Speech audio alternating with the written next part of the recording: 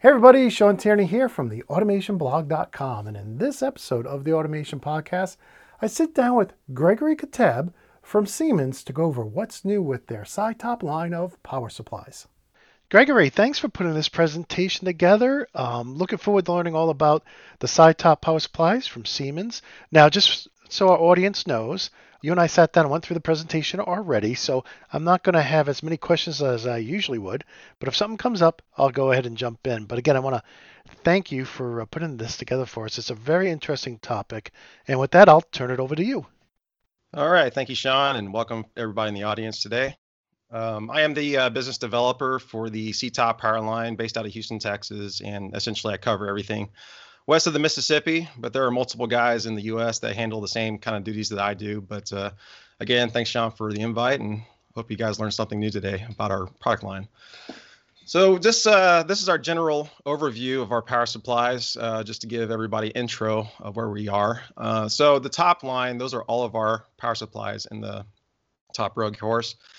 And we have essentially three categories for DIN rail mount power supplies. So we have a basic category, which comprises of the SITOP compact line, the Logo power line, which some of you may be familiar with. The Logo controllers has a similar look as a Logo controller, but you can also use these power supplies for other applications besides the Logo. And then we have a SITOP Lite power supply. This is what we call our cost-effective power supply. The reason why is because we have another line called the SITOP Smart, just one level above. And you'll notice that it kind of looks similar, except the color is a little bit different. But essentially, the Lite power supply is a light version, so to speak, of the Smart. So essentially, once you get from the basic category to the standard, of course, the cost goes up. But what the biggest separator is between the basic and the standard is that you have some kind of remote signaling capability. So for the Smart, for example, you have a DC-OK contact, for remote indication that your power supply is working. And then the 6200, which I'll get into here in a little bit, that's the topic of our presentation today. But essentially, yeah, the basic power supply you can think of as your simple 2 wires in, 2 wires out power supply, just for general purpose applications, control boxes, things like that. But of course, if you need some kind of automation requirements, something a little bit more intelligence, something with more overload capacity, that's another separator between the basic and the standard, is that the standard categories do have some overload capabilities built in. So both of the SITOP Smart and the 6200 PSU have 120% continuous output up to 45 degrees Celsius. And then you have a 150% overload capacity for 5 seconds per minute. So that can help to eliminate some troublesome overloads and, hopefully clear some faults downstream if you're using certain kind of protection means. And then getting to the advanced category, those are our top of the line power supplies. So we have two. There are the SITOP PSU 8200 and the PSU 8600. And the 8600, that is our top of the line power supply that's Profinet compatible. If you're familiar with the TIA portal, it is available in there. And we just released a single phase input version. For the last couple of years, it's just been 3-phase only. But in the last 2 months, we just released the single phase version of this guy. So now we have a full plethora of options now for this 8600. But what's nice about this is that you're able to combine a power supply with a lot of different add-ons on the bottom row here, which I'll get into. So we call that kind of the Cadillac power supply in the sense, because you get everything in one, all these little bells and whistles. But going back down to the 8200 line, the biggest separator between the 8200 and the 6200 Smart is the overload, basically the overload. So you can get 3 times power boost on the PSU 8200, and that's to blow a breaker or fuse downstream, but also the kind of overload that you get. So the 6200 and the Smart, they do kind of a hiccuping effect, where whenever you get down to about 15 volts, it'll turn off and reboot itself and try to see if the fault's cleared. Whereas the 8200, you can select a latching shutdown option. So if you need something that latches and shuts down, kind of like a remote site or something like that, that's when you would use the 8200 latching shutdown. So it really just depends on the application when you want to get into this particular model here. Also, it is triple certified for hazardous environments applications. So if you have oil and gas, for example, they require ATEX, ICEX, et cetera. Very harsh environments. That's something that you would see more with the 8200 power supply. And then just to round it out to the far right, we have a couple of different other options of power supplies. If you work with our PLCs, the S7s, we have power supplies with the same form factor, the large DIN rail and the applications, things like that. We have the Somatic design. Then getting to the DC-DC converters, this is something we also introduced in the last year. And when you think of DC-DC converter applications, those can be like AGVs, something running on a battery or even a boat. You need to stabilize your DC output while the device or the AGV, for example, is running on battery, getting down to 15 volts. You want to keep it at 24 constant. That's when you would use something like that. And then the special designs, we have a flexible module that you can adjust between 3 to 54 volts. We have a dual output. We have high IP protection power supplies. So we have some special designs, so to speak, of power supplies that can meet other applications that aren't your usual, DIN rail type. Then going down to the bottom, these are all of our what we call add-ons for power security. So, or reliability is another word that you hear out there, but essentially we have different kinds available. So we have redundancy modules. These are just decoupling diodes. So if you want to improve the reliability of your input network, you want to have multiple power supplies for redundancy, or if you need to do power increase applications, this is where it can come into play for the redundancy. And you also see here we have a new model here called the Red 1200, which I'll get into, and looks a little bit similar to the 6200, as you can see. Then we have these selectivity modules, which is something that we've had a lot of success with in the market with our traditional model, the PSE200U. This is a little 4-channel version of that selectivity module, but after we released the PSU6200, we also released the new selectivity modules called the Cell 1200 and the Cell 1400, and I'll explain a little bit later what the differences are between those two. And then when you're talking about power backup, we have different options available depending on if you need milliseconds up to the hour. So if you need milliseconds, we have a simple buffer module that gives you the milliseconds of brownout protection. Getting to the UPS side, we have two types of DC UPSs. One's with a supercapacitor base. This is for seconds to the minutes of backup time. And this is a nice little product because it's maintenance free. As you know, capacitors don't require a whole lot of maintenance, and you can put them in a little bit higher temperature environments than you can with the battery-based version. But the drawback with the capacitor-based version is that you don't have Profinet capability. So if you need a Profinet compatible UPS, then you would be leaning more towards the UPS 1600 UPS, as you can see right here is Profinet, and OPC UA compatible, along with various battery options. We have both lead and lithium ion, which is the new kid on the block. So we have a good realm of different power security add-ons to make the power supply a lot more reliable. But just focusing on the PSU 6200. So this is just the front view of a single phase 24 volt 10 amp. And actually I have a virtual demo at the very end of this that will demonstrate this guy, but just to show, what it looks like on the front. So again, it's a lot slimmer than before. If you compare it to the Smart power supply, the previous generation, it's about 40% smaller in width than before. So that helps to save some panel space. But also keep in mind with all of our power supplies that you can do direct side-by-side mounting. So you don't have to worry about any lateral distance clearances for our product, which is nice. And also with the new power supply, we've standardized metal enclosures for 5 amps and up to the 40 amp coming out. So that's something that a lot of the customers in the market have requested. So we've abided by it, and we made metal enclosures, which you can't see here. But if you turn this thing to the side, you can see the metal enclosure. But on top of that, you'll see some other little fancy features, these little dip switches here.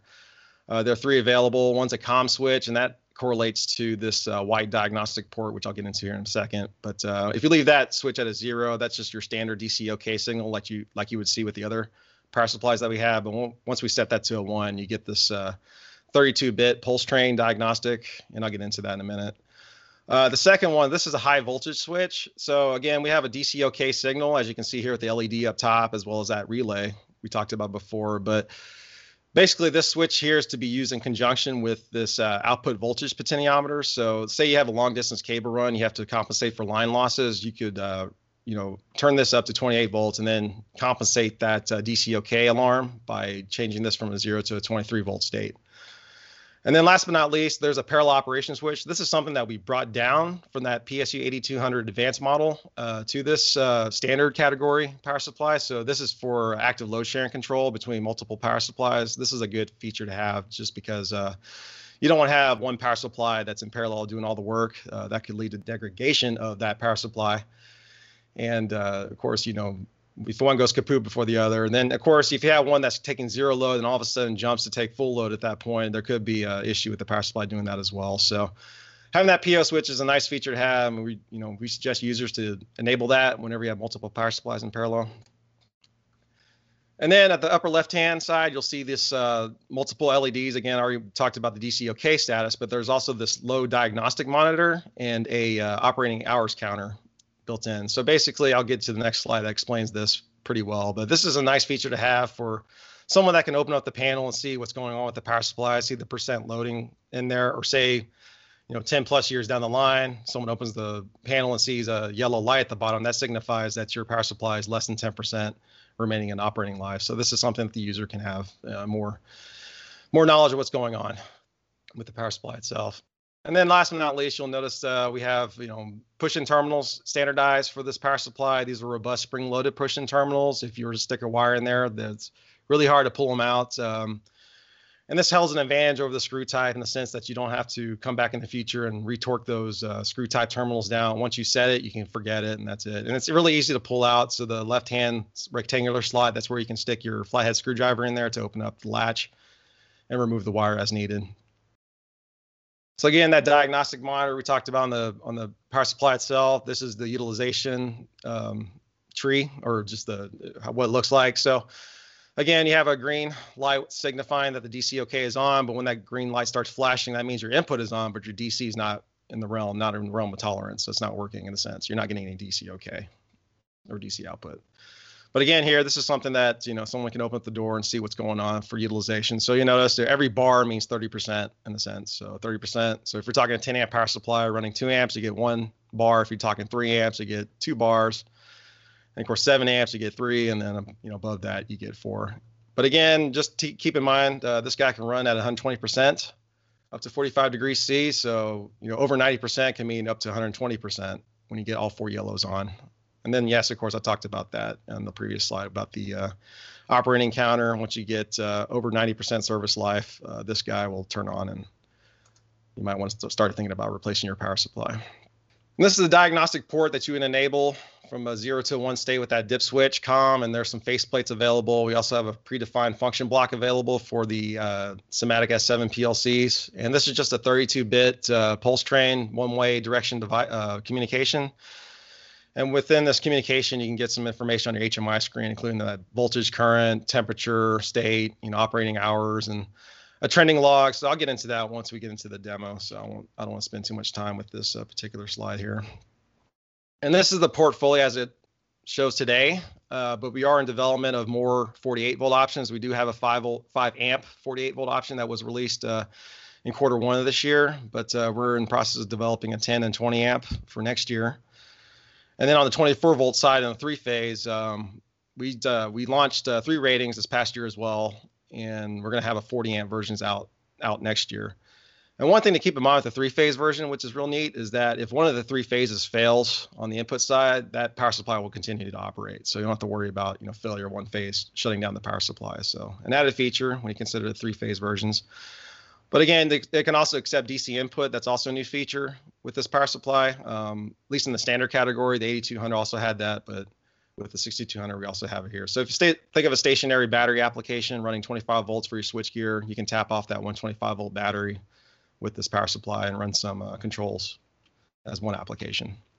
And again, I mentioned in the overview that we've also included add-on modules for power reliability. So this is just a simple one line, the add-on modules. So we have that redundancy module here. So this is to decouple, 2 power supplies in this case. If one happens to fail, the other one's there to seamlessly take over the load.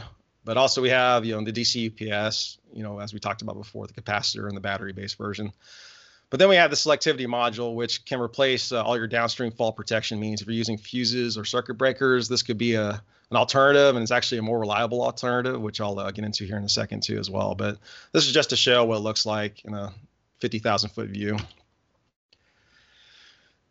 And again, on the front end of the selectivity module, it's really compact. Looks a little bit similar to the 6200, but it's not to say you can't use this module with any of our power supplies. You can, you need to feed it just with 24 volts. And then each of these potentiometers that you see here can be adjusted. And in the case here, you have 8 output channels, and you can do between 2 to 10 amp settings. But we also have other versions available that can do up to 5 amps settings. And we also have 4 channel outputs now as well.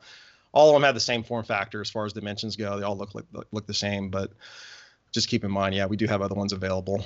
But again, you'll notice that there are some similar features at the 6200 with the diagnostics interface. So again, there's a COM signal down here. If you leave that at 0, this white port up here is just a dry contact saying one of the channels is off. But if you enable that to a 1, you get some full-blown diagnostics with the function block integration to the PLC and the WinCC faceplate for the HMI screen. So you can see output current measurements out of each channel, as well as a trending log to see, the reaction. But also, if you have a, trip circuit, these LEDs right here are push buttons. But if you're not able to open up the door, you can use this diagnostic feature and see the status of these channels without looking at these push buttons here. So just another means of it being able to visualize what's going on within your panel without opening the door. And again, there's also 2 more dip switches here. We call it time delay 1 and time delay 2. This is to optimize your load surges to your loads. So essentially those turn on each channel sequentially, depending on how you set these dip switches. It could be 25 millisecond gaps or 100 millisecond or 500 millisecond, but this is just another way of ensuring that the power supply is not being overloaded once you turn on the loads, mitigates the load surges. And then we have this remote reset functionality. This is real nice. Again, you don't have to open up the door to push this button to turn on the trip circuit. You can have a push button wired to this, or you'll see here in my demo later on, you're able to use the HMI that has a reset function on there, wired back to the PLC, and then that PLC, will output it back to this input right here. So I just want to jump in here for a second for our listeners who are listening to the podcast. Maybe they're driving.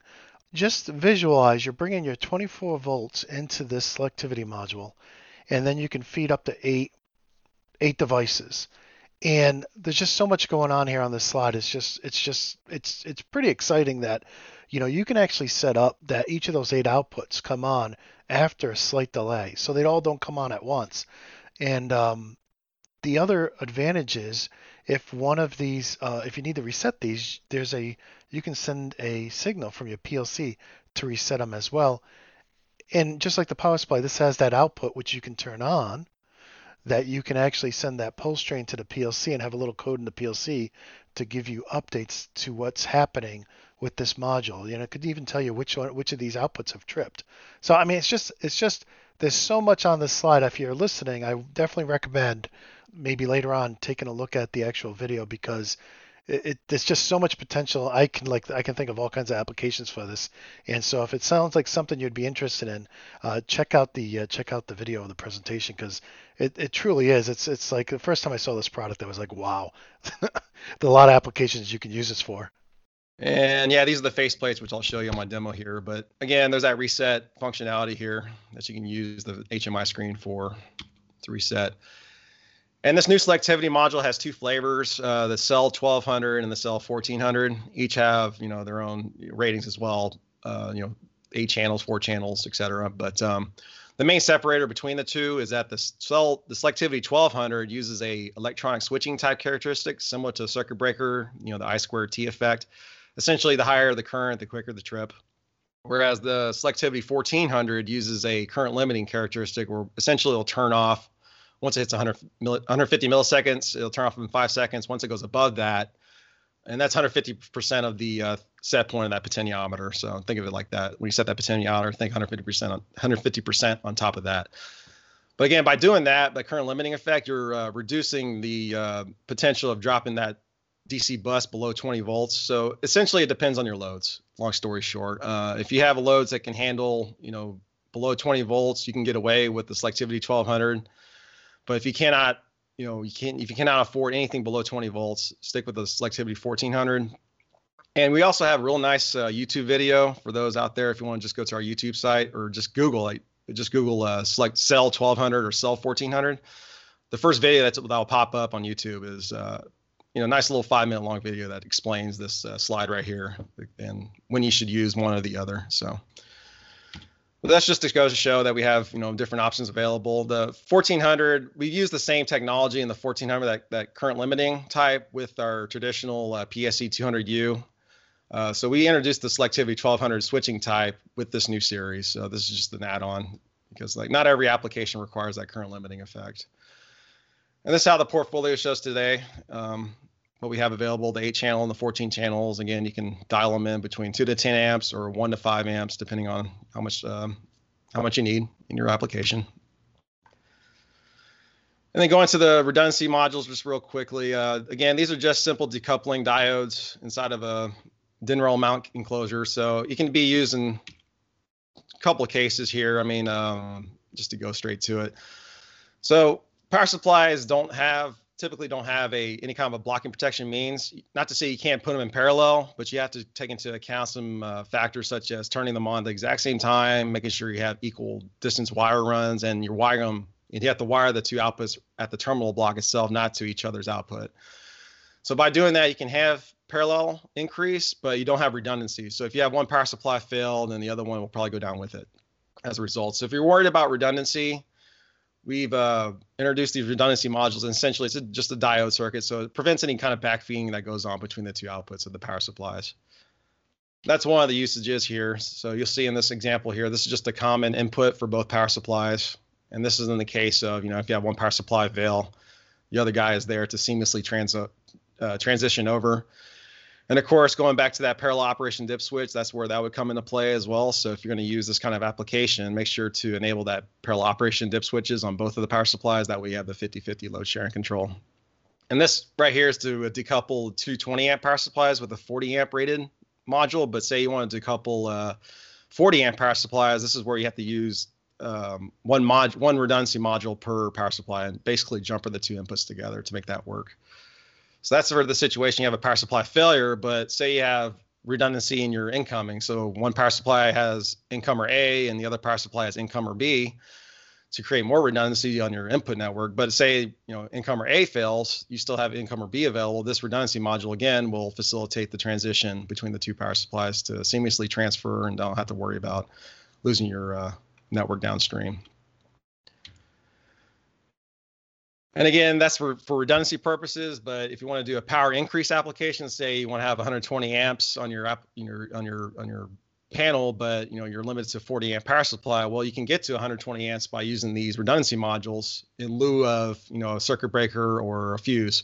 So again, these are just blocking diodes in a sense here, and each power supply has its own. And when you add them all up, you get to 120 amps output in that case. And with the new redundancy 1200, we can now do a series increase applications. So say you want to start off at 24 volts and then jump it up to 48 volts for whatever reason, you can actually use these redundancy modules in that fashion as well to put them in series. So, but again, we have 48 volt options as well. And the PSU 6200 said I don't see a whole lot of application for the series connection, but just to show you that it is there if you have to say on the fly, just jump it from 24 to 48 for testing equipment or something like that. That could be something using it for. So that's our introduction to all the different new products that we have, and I just want to go real quickly into our short demo to show you how this works. So this is our virtual demo, and actually it's based on a real live working demo that we take around the country and show to various customers. But this demo does essentially two things. It shows you the different faceplates available, of course, that you can get out of the diagnostic interface, but also it compares the performance of a miniature circuit breaker versus the selectivity module, just to have a visualization, why the selectivity module is a more optimal level of protection versus the selectivity. And I can toggle the two devices down here. So I'm going to toggle it to miniature circuit breaker first. But before I get to simulating the differences, I'll just show you real quick the power supply diagnostic. So this is your home screen here. You have a state, and again, you have the same kind of LEDs that you would see on the power supply itself on the left-hand side right there. Statuses of the dip switches, and then you have operating counter. It's green right now, but once you hit that less than 10% lifetime, that would turn yellow. And of course, the power supply needs to be within a stable operation, needs to be within a stable environment and temperatures, of course. So this power supply can handle between minus 25 C up to 70 degrees C, but there are some, you do have to take into account derating once you get above 45 degrees C to the 70 degrees C point. So just keep that in mind if you're going to run at high temperatures. But yeah, if it starts to get too high, you'll have indication here that, hey, your panel's running too hot and the power supply doesn't like that. And, you don't want to blow up your power supply as a result of burning it out, by running at high temp. And now the phase error, that comes into play when you have the three-phase model. So of course we're dealing with a single phase 10 amp model here. This is not used, but if you use the three-phase version, then you have a phase indication error. And then next, you'll see the output. There's an output voltage indication here of the power supply. In this case here is 23.9 volts. And then the output current is about 2 amps. That's what this motor down here is generating, is about 2 amps down there. And then we have these counters here for output over voltage and output under voltage. So say you have a sag on your DC bus that causes the power supply to turn off and turn back on. You see an increment down here from 1 and from 1 to 2, just depending on how many times that happens, in operation. Information tab just gives you some information on the device, article number, serial number, in case you have to call our support line asking for help. This information is available on the HMI screen. And then we have a trending log that I mentioned in the presentation. This is a static representation, but in real life, this would be a running log over a 10-minute window just to show you the output current and output voltage over that 10-minute window. Can I ask a question? Yes, sir. You're showing us on a Siemens HMI these screens, which is telling us all the information that's coming from the power supply, and we're using the power supply sending out that bit train to the PLC input. In this case, let's say an S7 1500, right? Now, I think there's two things I need. There's like a block I need for the S7 1500, and then I need the screens for the HMI. Where do I get those? Is there a link in the manual that shows me where to download those from the Siemens website? Yes, in the manual, there's a link there, but of course, if you go to the iMall, it's all available there as well. But yeah, there is a predefined S7 function block available, as well as the WinCC faceplate for the comfort panel available in the iMall. But yeah, you'll find that information in the manual as well. Okay, great. Thank you. Where to go find it. Yep. And the same thing for the selectivity module, which I'll turn on here in a second. There's also a pulse train that goes into there. But for those that don't see the demo, you'll see a blinking light at the top. It's a one-way communication, 32-bit stream, and it refreshes every 3 to 8 seconds as well. So keep that in mind too. So whenever you're reading values on the HMI screen, there is a 3-second delay. But going back to the actual demo itself, so let's just show what happens with a circuit breaker. So you notice when I turned on the miniature circuit breakers, and these are all 2 amp rated circuit breakers, by the way, from Siemens. Of course, we have really good circuit breakers, not to deny that. But again, the thermomagnetic in general use applications. So we found out for 24 volt applications that they're not the most optimal level protection. So the first thing you'll notice is that this output 2, which is running a capacitor in parallel to a pilot light, you have to toggle that circuit breaker a few times because a cold capacitor is an instant short as a result. So you have to toggle and make sure it gets a little bit warm like a sponge, and then it's able to absorb the charge it's going to handle. So that's one of the things with the circuit breaker. You have to toggle that, and you'll see with the selectivity module that's not a concern. But then once we're talking overloads and short circuits, so let's go to output 1, and output 1 is going to this 2 amp rated motor that's running right now. But let's hold down this motor and see what happens. So I'm generating an overload, and you'll see on the HMI screen that it went from 2 amps to 3 amps. And you also notice on the power supply itself that the 2 bars on the left here, at 2 amps is 1 bar. Now hit it again, it's 1 bar, and then I'll hit it again. Now it's 2 bars because it's 3 amps, which is between 30 to 60% loaded. But one thing you don't see is that the circuit breaker trips. And this could be a big issue because if you have line losses, between that breaker and the motor, you can end up burning out that motor because the breaker's not sensing that it's an overload. But down here by the motor, that wire could be getting hot and could eventually burn out as a result. So that's one of the issues with the circuit breaker. It doesn't detect long distance lines overloads. And then when we talk about short circuits, so I have this jumper down here that I'm going to simulate a short circuit with. Oh, what happened? That's meant to happen. So if you didn't see that, I'll do it again. Well, I need to reset it first. So you notice the power supply, it went to overload and turned off. And as a result of turning off, it shut down the PLC, it shut down the HMI screen and all the loads as a result, because that, power supply is trying to current limit, within the 5-second before turning off, but the breaker didn't trip in time in that case. So this is something that we're able to visualize with our actual demo. When we show it to customers, we play with the breakers and show this happening, and that's where it gets the eyes open real big, because yeah, that's a big problem to have. So the more optimal level of protection that we promote is the selectivity module. And you notice the first thing, let me just do that again. I'm going to go back to zero state, go back to selectivity, we'll look at the lights turn on sequentially. So that's that time delay feature that we have set. So we have the two dip switches set for TD1 to 1 and 1. That means that you're going to have a delay startup of 500 milliseconds. By delaying that startup, you're able to turn on each of these loads easily because you're not putting a whole surge onto that onto these loads as a result. Then going back to the diagnostic interface, now we have another train, 32-bit train communicating to the PLC input, going to the HMI screen, but then you have the WinCC faceplates here. And on the previous generation 202U, you were able to get some diagnostics out of it, but only status indications, just like green status mean that you're on, and red status mean that you're off, and yellow status mean that you manually turned off that channel, but you didn't get any output current measurements. So that's one of the new features with the selectivity module 1200 and 1400 is that you can actually visualize the output current readings, but also the trip set points that you have with those potentiometers. So you'll notice the first three channels have the set point at 2 amps, just like the circuit breakers are rated at 2 amps. And again, you have output measurements of each channel, as well as a state indication. So everything is green and turned on right now. But also, if you were to have a you have overload, so let's do the overload on the output 1, you'll notice that first channel is blinking green to signify, hey, something is wrong.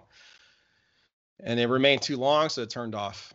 So a red LED means that's turned off, and if it's solid red, that means you can't reset it. But once it starts to blink red, that means that you have the selectivity is allowing you to reset it at that point. So in this case here, if you look at the output 1 state, it did automatically turn off. It says the reset is possible, and the reason why it turned off is because the output amps was actually higher than the output set point. So I was drawing 3 amps, and the set point's at 2 amps. That's why it turned off. So to reset this, there you have a number of options available. You can do it locally with the LED right there, really simple. Just turn it back on, the push button next to the channel itself. So that's when you have to open up the door. But if you don't have the means to open up the door and you want to do it a lot quicker, you can use the input available on the selectivity module. It's called RST for reset. And you can wire it to a push button, or in the case here with this HMI screen, we actually have a reset functionality here. And this again is triggering the PLC, which is wired back to that reset port to trigger that reset of the selectivity module. So I can do it from the screen as well, which is real nice. And then let's do the short circuit simulation. I did it here, no impact on anything else. The HMI is still on, the PLC is on, and the 2 other loads are still working without any issue. And then we remove that short. We're able to reset it the same way. If you want to use the push button down here, we can do that as well.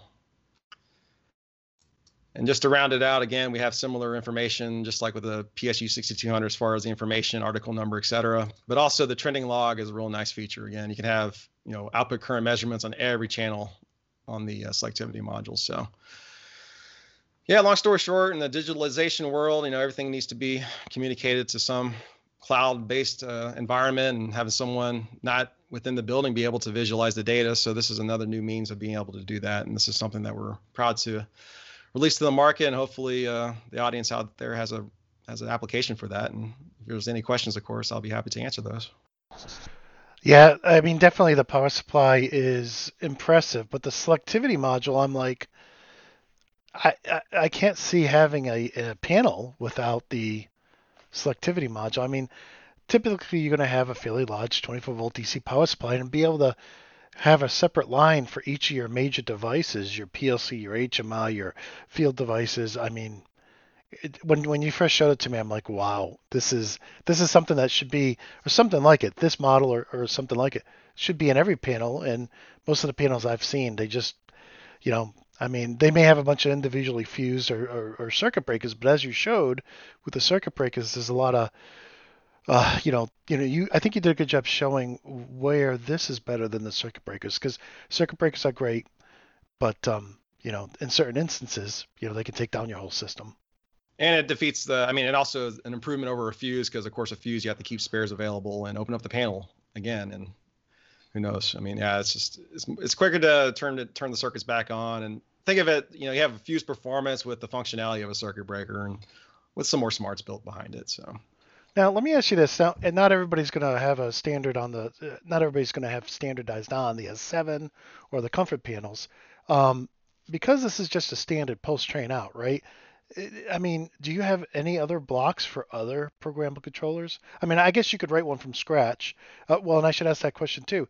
If I wanted to write it from scratch, do you have a document that tells me how to do that?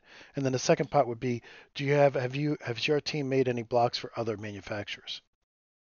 Yeah, so to answer the first question, we actually do have a separate manual that identifies every bit on that 32-bit train as far as what it means. And so if you have a good automation engineer, they should be able to extrapolate that data and program it with competitor PLC. So we do have we do have, one of our distributors out there working with General Electric PLCs that was able to make that happen All on right. his end, for example. But of course, with coming from our realm, we actually, did our homework and realized, this power supply, we like to sell that, with every PLC out there. So of course, we've done it with our biggest competitor, which is Allen Bradley. So we do have a function block available for the Logix controllers. So if you need, less work on your end, just come to us. We can give you that information there, and you can just plug and play it with those PLCs as well. That's excellent. Yeah, because I can see that, especially my background being with Logix PLCs. That's really good to hear. So whether you're using a Logix or you're using an S7 or Mm-hmm. possibly some other PLC, you still could get these pulse trains to work either from the power supply or from the selectivity module, and go from there. Yep. And I guess just to throw it out there too, if there's anybody in the audience that deals a lot with NEC Class 2 applications, Mm. we actually have a selectivity module from the previous generation, the PSE 200U. That's NEC Class 2 rated. So what that does is it's a 4-channel version. But essentially, you compare a big power supply, like a 20 amp power supply, and then each of these 4 channels is limited to 3 amps on the output. And then you have 110% instead of 150% current limited in that sense. So that's what helps to meet the NEC Class 2 requirements. So this is a good alternative versus having a bunch of little small, 3 amp rated power supplies in a panel. You can have one nice big power supply, and then you have the overcurrent protection built in already with the selectivity module while regulating each output to the NEC Class 2 requirement of 100 VA. That's a So good just point. A lot of the stuff we have in the studio requires a Class 2 power supply, NEC Class 2. So mhm. that's an excellent point. Yep. So yeah, just keep that in mind. I mean, it's not with the cell 1200, 1400. It is in the works. I don't have a date yet, but it is in the works. But if you need that requirement right now, we do have the product available from the PSE 200U Now, family. I think in the pre-show there was some questions about COVID and shipping and getting the products. Can you address that? I mean, is there any issues right now? No, not from our end because fortunately we produce everything in Europe, primarily in Austria, and as a result, the folks over there were able to work things out when the pandemic started. So they've been working 24 hours a day in separate shifts to meet the market demand of the world. So we haven't experienced any delays coming out of the headquarter into our facility here in the U.S. as well. And there's no delays, so we don't. Yeah, we're That's good. excellent. Yeah, if there's interest in any other products out there, and like in particular that PSU 8600, I mean, I can do another presentation based on that if you want to get into that realm. But yeah, we're happy if you guys out there are happy with what I present today. Feel free to comment and feel free to reach out to me if you need to as well. And I'll also throw out too, if anybody has questions for Gregory, just post them like you normally would here on the podcast, and what we'll do at the automationblog.com or in the forums, and I'll make sure I forward them to Gregory. And if he's not the right person, depending on where you're located, let's say you're in Canada or Mexico or overseas somewhere, I know Australia and people from England, let us know where you're from regionally, and we'll get that question to the right person. I get the right person to answer your question. But Gregory, I want to thank you so much for putting this together. I've learned a lot. To me, it looks like a very exciting product, especially the selectivity module. But I don't want to downplay the indicators on the front of the power supply. I don't know how many times I've had to take my clamp on multimeter to see, hey, am I overloading this power supply or not?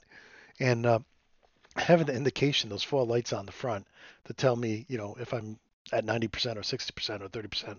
That's pretty Mm-hmm. huge as well. And of course, the Yep, pulse trains are awesome. So, hey, thanks again for putting this together. I really appreciate it. not a problem. Appreciate the time. Well, I really enjoyed that update on the SITOP line of power supplies and selectivity modules. We even have one here that they sampled us that we'll be trying out later in the year on the automation show. But for now, I just want to say a huge thank you to Gregory for coming on the show and giving us that update. That was some really good stuff. Loved that demo at the end too.